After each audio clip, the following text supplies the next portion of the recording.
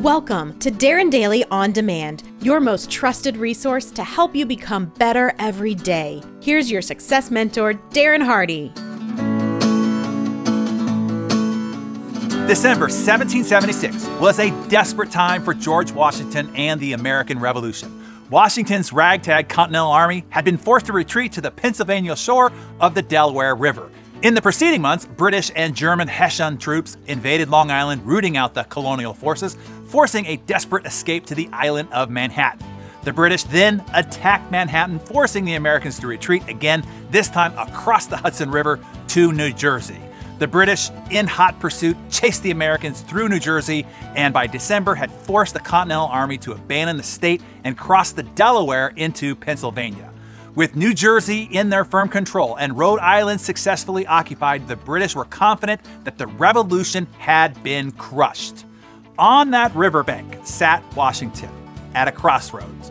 His troops had suffered months of humiliating defeats. Exhausted, demoralized, and uncertain of their future, they were now trying to survive a cold winter with little food, artillery, or supplies. To compound Washington's problems, many of his men were also at the end of their enlistment terms. With their spirits low, Washington knew that few, if any, would choose to stay on for another year. Support for the Revolutionary War was also waning in every corner, as well as even patriots like Thomas Jefferson were considering the possibility of surrender.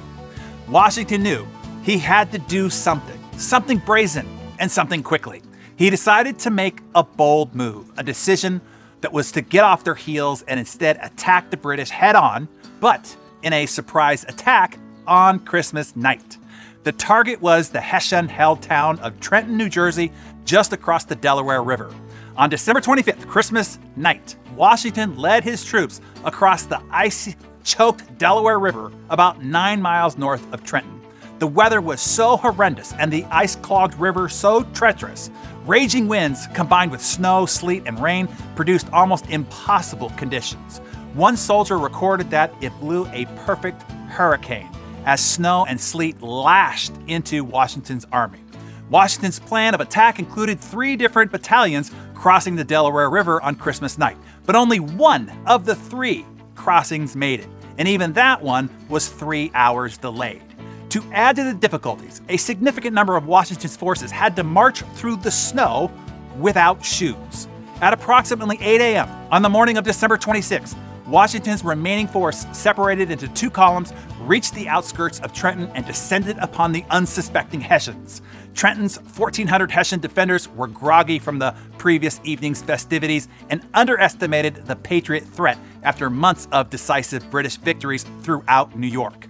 Washington's men quickly overwhelmed the Hessian defenses, and by 9:30 a.m. the town was surrounded.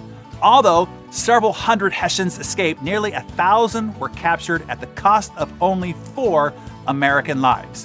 What is interesting is the victory was not particularly significant from a strategic point of view, but news of Washington's audacious action and subsequent victory raised the spirits of the American colonists who previously feared the Continental Army was incapable of victory.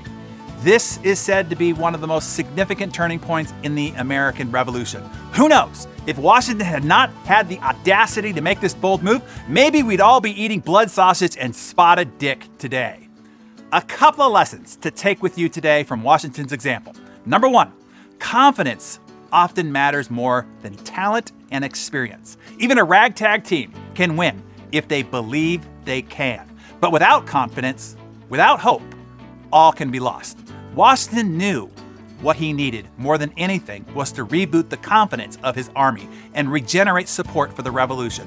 For as insignificant as the victory might have been strategically at the time, Washington knew that he needed to make a bold move to restore belief and confidence in his troops and hope and support for the revolution. So, my fellow friends, as you lead your teams, as you lead your family, as you lead your community, be as concerned about managing the belief and confidence of your troops as much as strategies, task completion, and getting things done. If confidence is lost, so is the cause. And number 2, if you're going to attack, don't do what everybody else does. Don't do what everybody else expects. Go do something bold, something so hard, so challenging, so unexpected that no one will see it coming. In other words, Go big or stay home.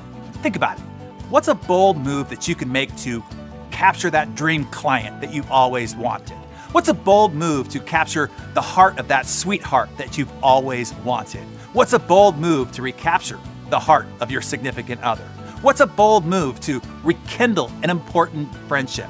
What's a bold move to win the attention of a boss, a client, or a joint venture partner?